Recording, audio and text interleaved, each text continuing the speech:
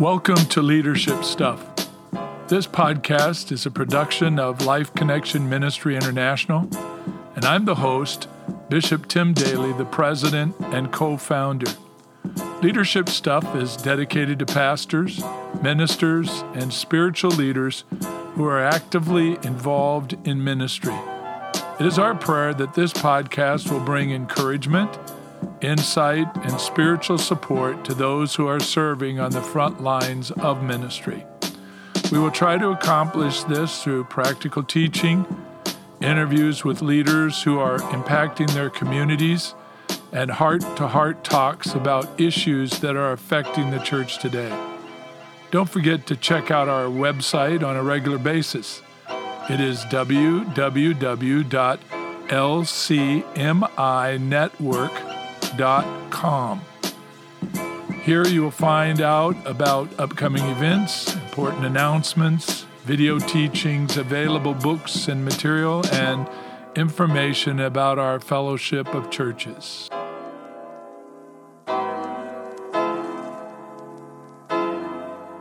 Welcome back to Leadership Stuff. Today I want to talk to you on the subject of the sovereign of the sudden. As leaders, we all face things that come upon us suddenly and catch us off guard and cause us to really, at times, question God. So I want to talk to you about some lessons we can learn from these events that come into our world. I want to read to you today from Mark chapter 4, 35 to 41. It says this, "On that day, when evening had come, he said to them, 'Let us go across to the other side.' And leaving the crowd, they took him with them in the boat just as he was. And other boats were with him. And a great windstorm arose, and the waves were breaking into the boat, so that the boat was already filling. But he was in the stern, asleep on the cushion. And they woke him and said to him, 'Teacher, do you not care that we are perishing?' And he awoke and rebuked the wind and said to the sea, 'Peace, be still.' And the wind ceased, and there was a great calm. He said to them, 'Why are you so afraid? Have you still no faith?' And they were filled with great fear and said to one another, 'Who then is this that even the wind and the sea obey him?'" Let's pray. Father, I just want to thank you for your word, and I thank you that we serve a God who is sovereign. You're on the throne. You're in control.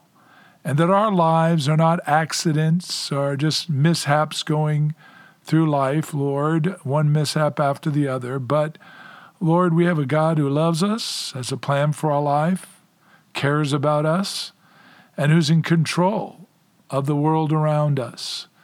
And so, Lord, I pray that you will teach us some valuable lessons that will help us as leaders to be more prepared for those sudden events that come into our life and to be able to know how to handle it when we deal with situations, even with other people. So, Lord, just prepare our hearts to receive your word. Let it come alive and active in us. And thank you, Lord. Holy Spirit, we invite you to speak. In Jesus' name, amen. When we talk about God being sovereign, we say that he is in control. There are many verses that support the sovereignty of God in Scripture. Like Psalm 115, verse 3, it says, "Our God is in heaven.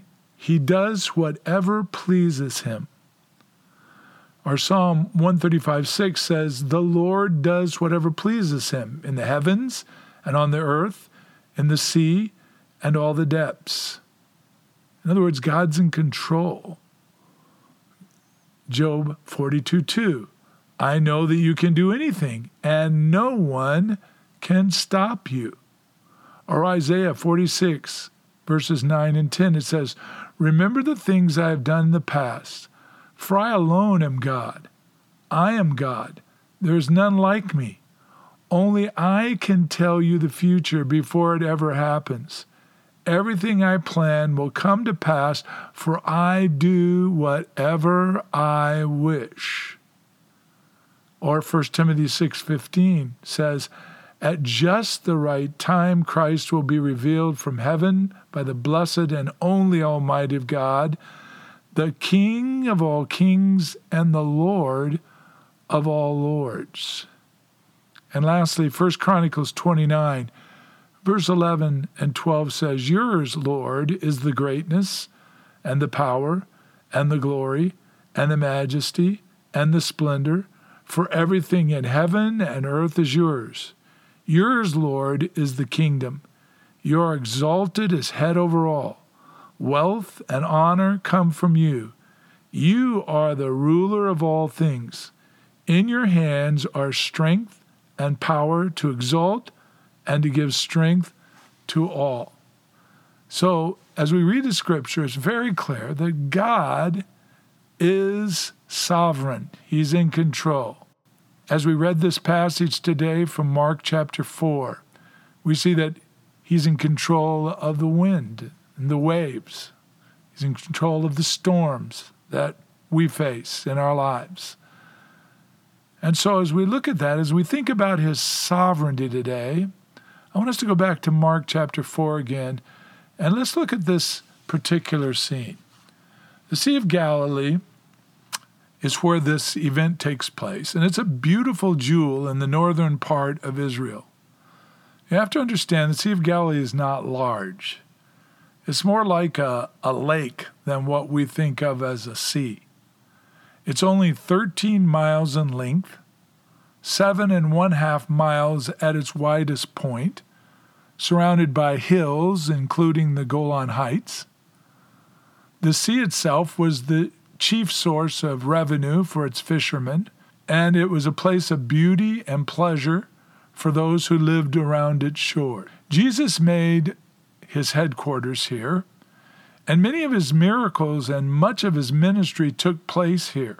It was from this sea that he called his first disciple. Now, seeking a break from the demand of the excited crowds that had begun to follow him, Jesus takes a boat, gets some of his disciples, and they push out to sea. And as they drift off for some rest and relaxation, but suddenly their leisure day was disrupted by a violent storm. Now you have to understand that this was not unusual for the Sea of Galilee. The sea is 680 feet below sea level, surrounded by hills that send the cool air from the heights of Mount Hermon hurtling through their ravines that serves as a giant wind tunnel to collide with the warm, moist air flowing east from the Mediterranean Sea. And when this happens, the results can produce a very dramatic storm. In fact, I've been to the Sea of Galilee and stood on the shore when it was a beautiful evening, calm, lovely, and then in just moments the wind arises and suddenly there's big waves and a tumultuous storm that comes up. And in that sudden storm, Jesus did an astounding thing. And in that, we can learn some things that counsel us in the light of the devastating experiences that we seek to navigate through in these days. See, we all face sudden events, sudden storms, things that catch us off guard. So how do we deal with this? What kind of lessons can we learn from this to help us as leaders and as individuals ourselves? How do we deal with those things that catch us off guard in our ministry, in our families, in our personal lives, in our health? How do we deal with it? Well, let me give you several lessons that I've learned from this passage. First, there are no guarantees in our life against the sudden. First of all, we have to be reminded that although the sovereign of the universe is on the boat, it is no guarantee against the sudden. And in this case, it was a sudden storm. It has been the mistaken notion of many that If a person is a faithful follower of Jesus, he or she is protected from the troubles of life. In other words, they believe their children will be successful, sickness will never come their way, their financial ventures will always succeed, and disappointment will never knock at their door. But a quick look at some of the men and women who knew and served God in the Scripture will reveal the falsehood of this kind of belief. Look at Joseph, a man who loved and was faithful to the Lord, but he went to prison. Job lost everything but his life. How about Jeremiah? He was put in prison. How about Paul? He had an affliction that plagued him all his life. All of the original disciples were martyred for their faith in Jesus, except one, and he was an exiled prisoner. See, Jesus never promised a rose garden tour of life. However, he did promise in Matthew 28:20 that I am with you always. You see, it may be tough to be in a storm with Jesus, but my friend, imagine being in one without him. So I don't care how long you've been a believer, or you've been serving God, or how perfect you've been living your life. The reality is, as we live here on this earth, and as we walk through faithfully for the Lord, we're going to face sudden events. There's no promise that we will not meet up with sudden events or experience. The second thing we can learn from here is that it may seem like God isn't doing anything.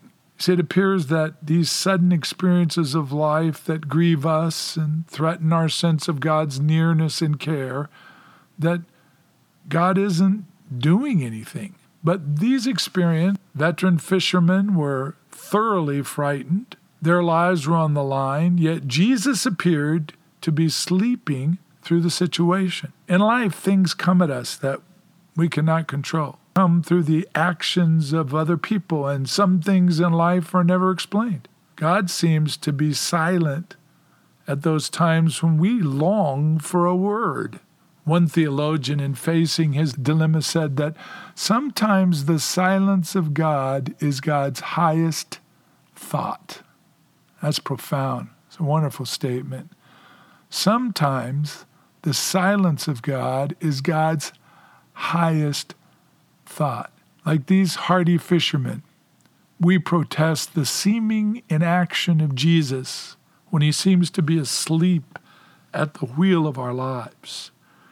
We've all been there before. We've all faced challenges and situations that caught us off guard, and we're wondering, Jesus, where are you? Why aren't you helping? Why aren't you working this out for us? In those times, sometimes it just seems like he doesn't care. Also, I learned that fear can replace faith. Jesus did hear their cries for help. And when he heard them, he sprang into action.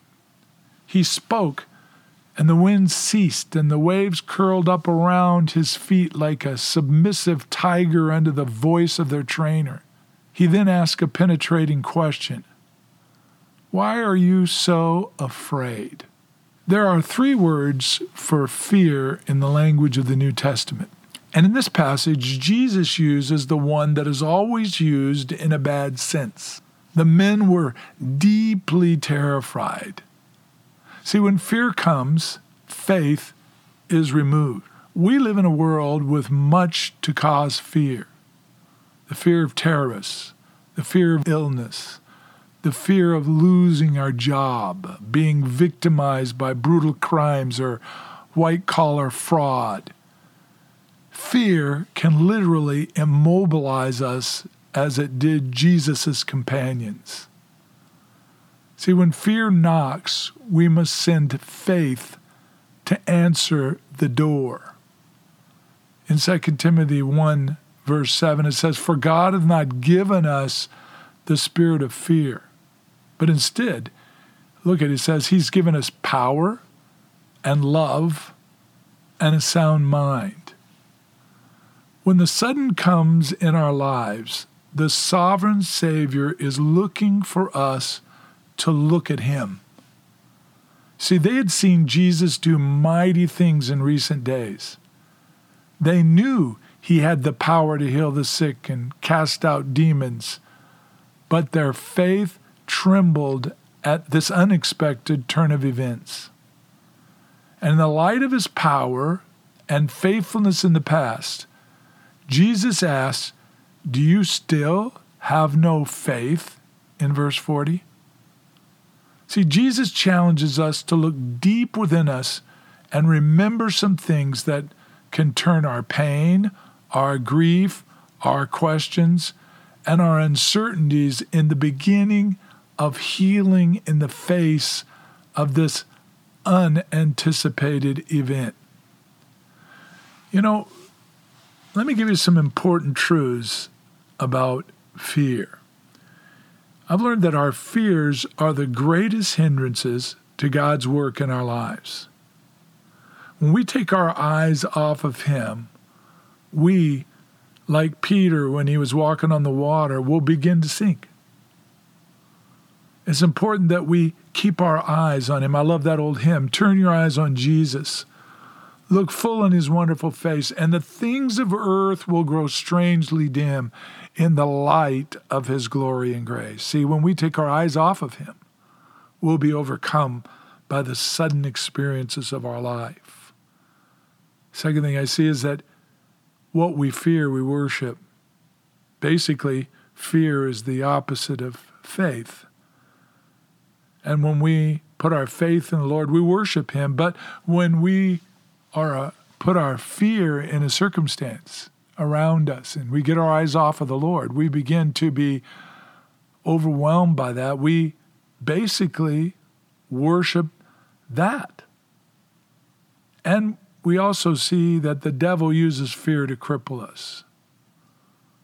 He's the father of fear and lies, and he wants us to be afraid. And when we're afraid, we freeze and we're crippled by that. So the devil uses these things to try and cripple us. So how do I deal with that fear? Well, I have to realize the source of fear, that's the devil, and remember our strength, it's the Lord. And then speak the word. Wield the sword of the Spirit. Let's remind ourselves of what God has promised us and speak to our fears. And then we need to praise the Lord. Because when we praise the Lord, our focus is in the right direction. So we understand that fear can replace faith. So we need to be a people that turn our eyes in the right direction and call out to the right one to deliver us and to help us through our situation. So often we turn to everyone else and counselors and our own credit cards or whatever else it is in our trouble and our problems, but we need to turn our eyes on Him.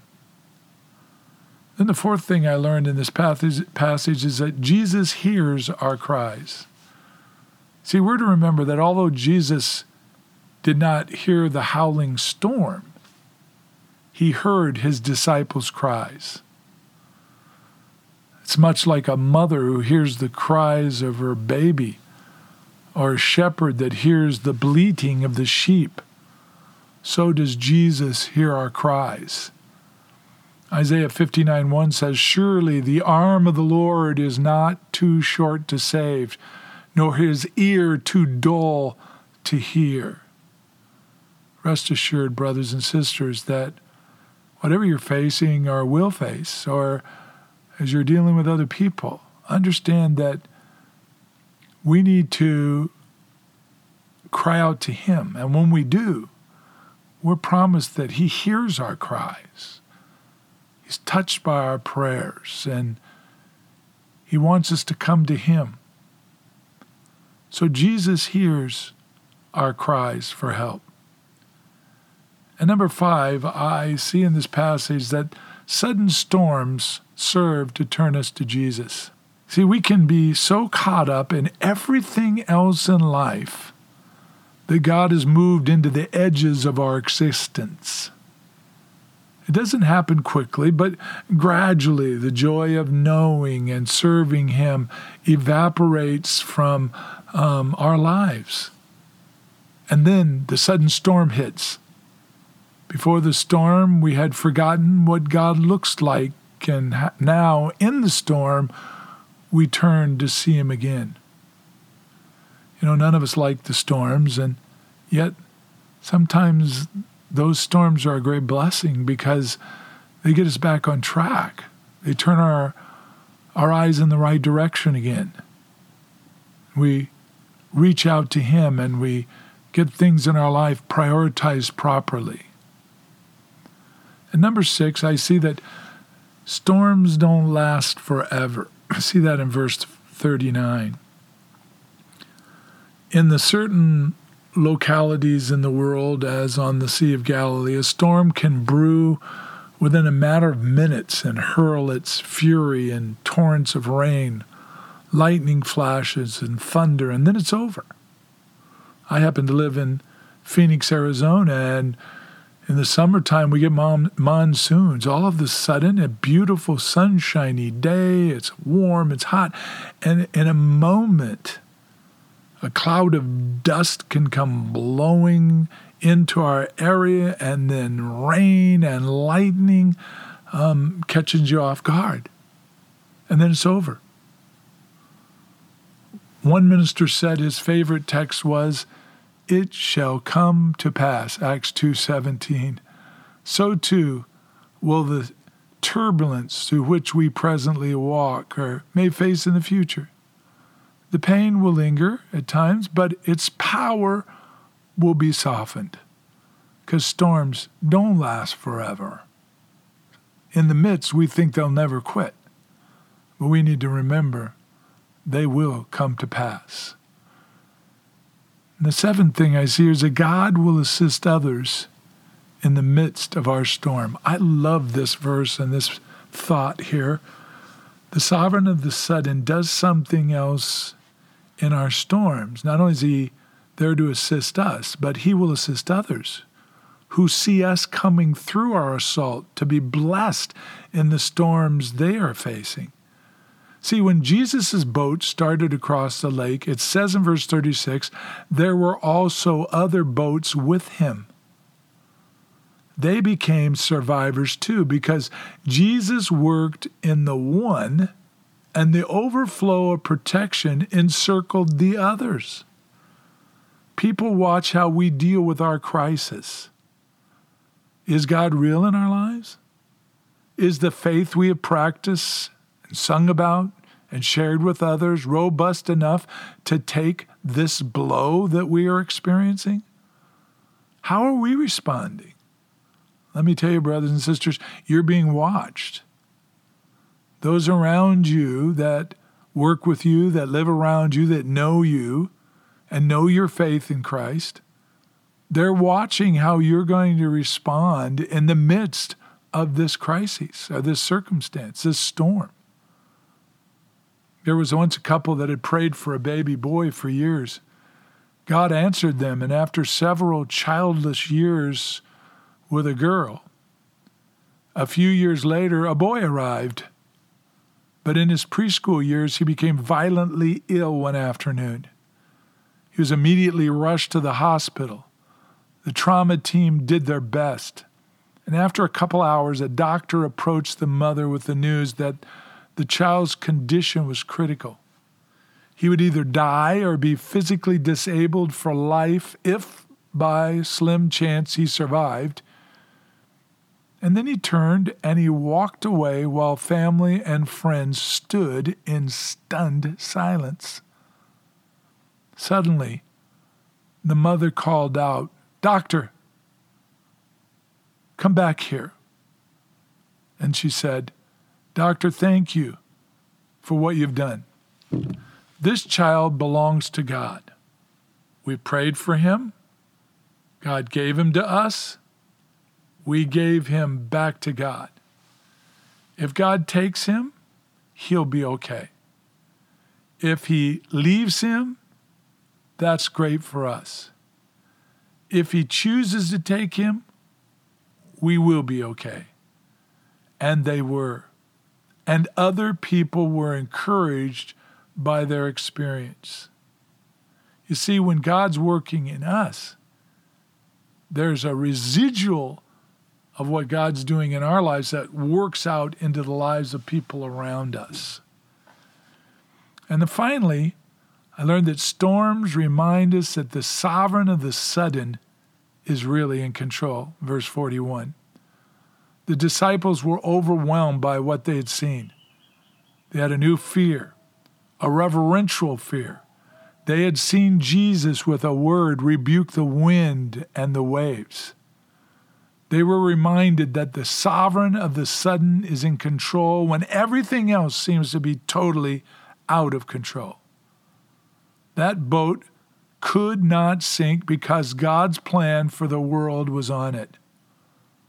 Someone has said, no water can swallow the ship where lies the master of heaven and earth and skies.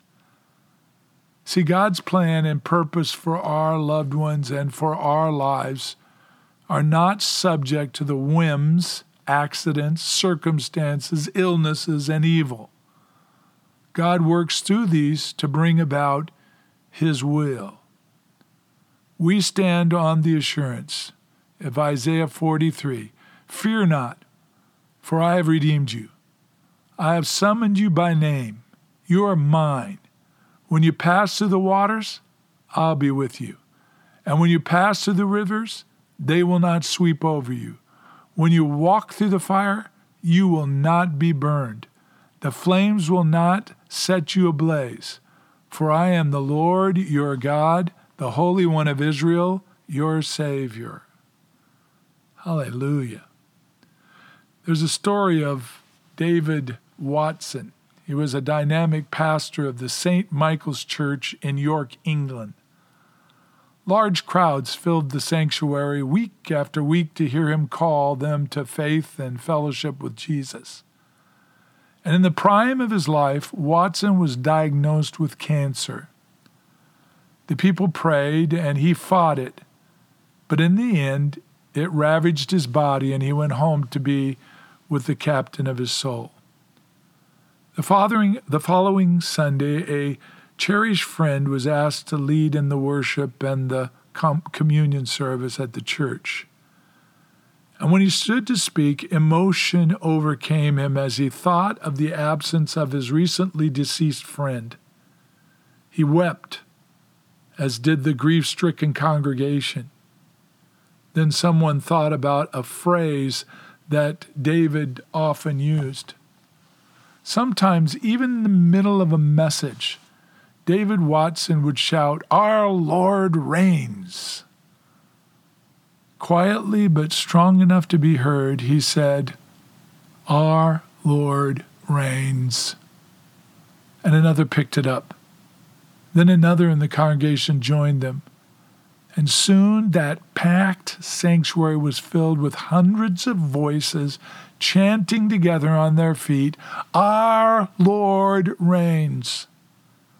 For minutes, it rocked the cavernous worship hall. And then applause and cheering broke out. You see, depression gave way to celebration. The sovereign of the sudden was, is, and always will be in charge. In our pain and sorrow, we stand on the everlasting truth that our Lord reigns. Hallelujah. Whatever you're facing today, whatever storm may have risen in your life suddenly, you can declare with confidence that your Lord reigns.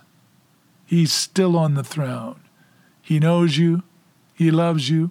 He has a plan and a purpose for your life. He's not deserted you.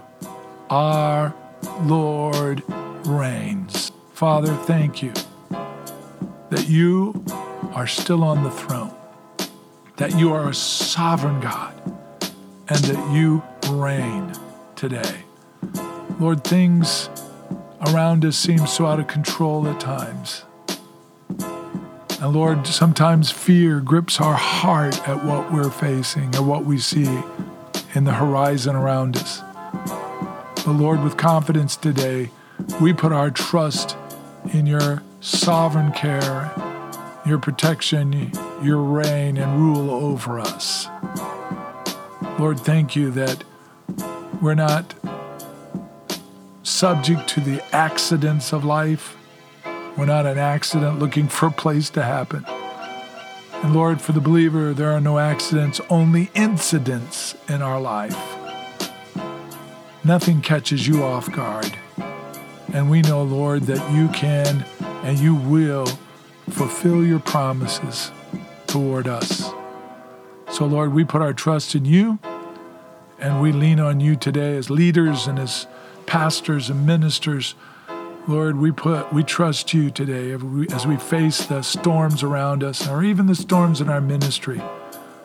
We know that you're still on the throne. Thank you, Lord. We love you, and we commit these precious people to you who are listening today. Bless them and encourage them. In Jesus' name we pray.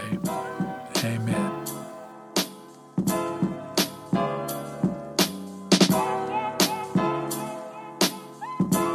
Thank you for listening. I encourage you to subscribe to this podcast on iTunes or Google Play. When you subscribe to this podcast, you will be informed when a new episode is released. Please leave us a 5-star rating if you are encouraged by these podcasts.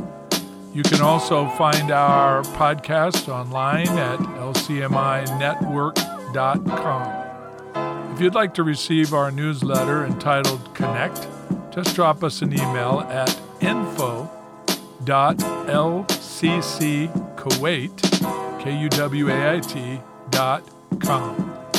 Don't forget to join with us as we partner with Journey Coffee to plant churches around the globe. Here's how it works. Go to our website and click on the Journey Coffee link. Every time you purchase some of this incredible coffee, Journey will donate a portion of the sale to LCMI Church Planting. Think about it. This is a double blessing. First, you get some great coffee that you can enjoy as you listen to leadership stuff. And secondly, you'll be partnering with us to raise more funds for missions. This is a win-win situation. Well, thanks again for tuning in. I love you, and I look forward to meeting with you again real soon. God bless.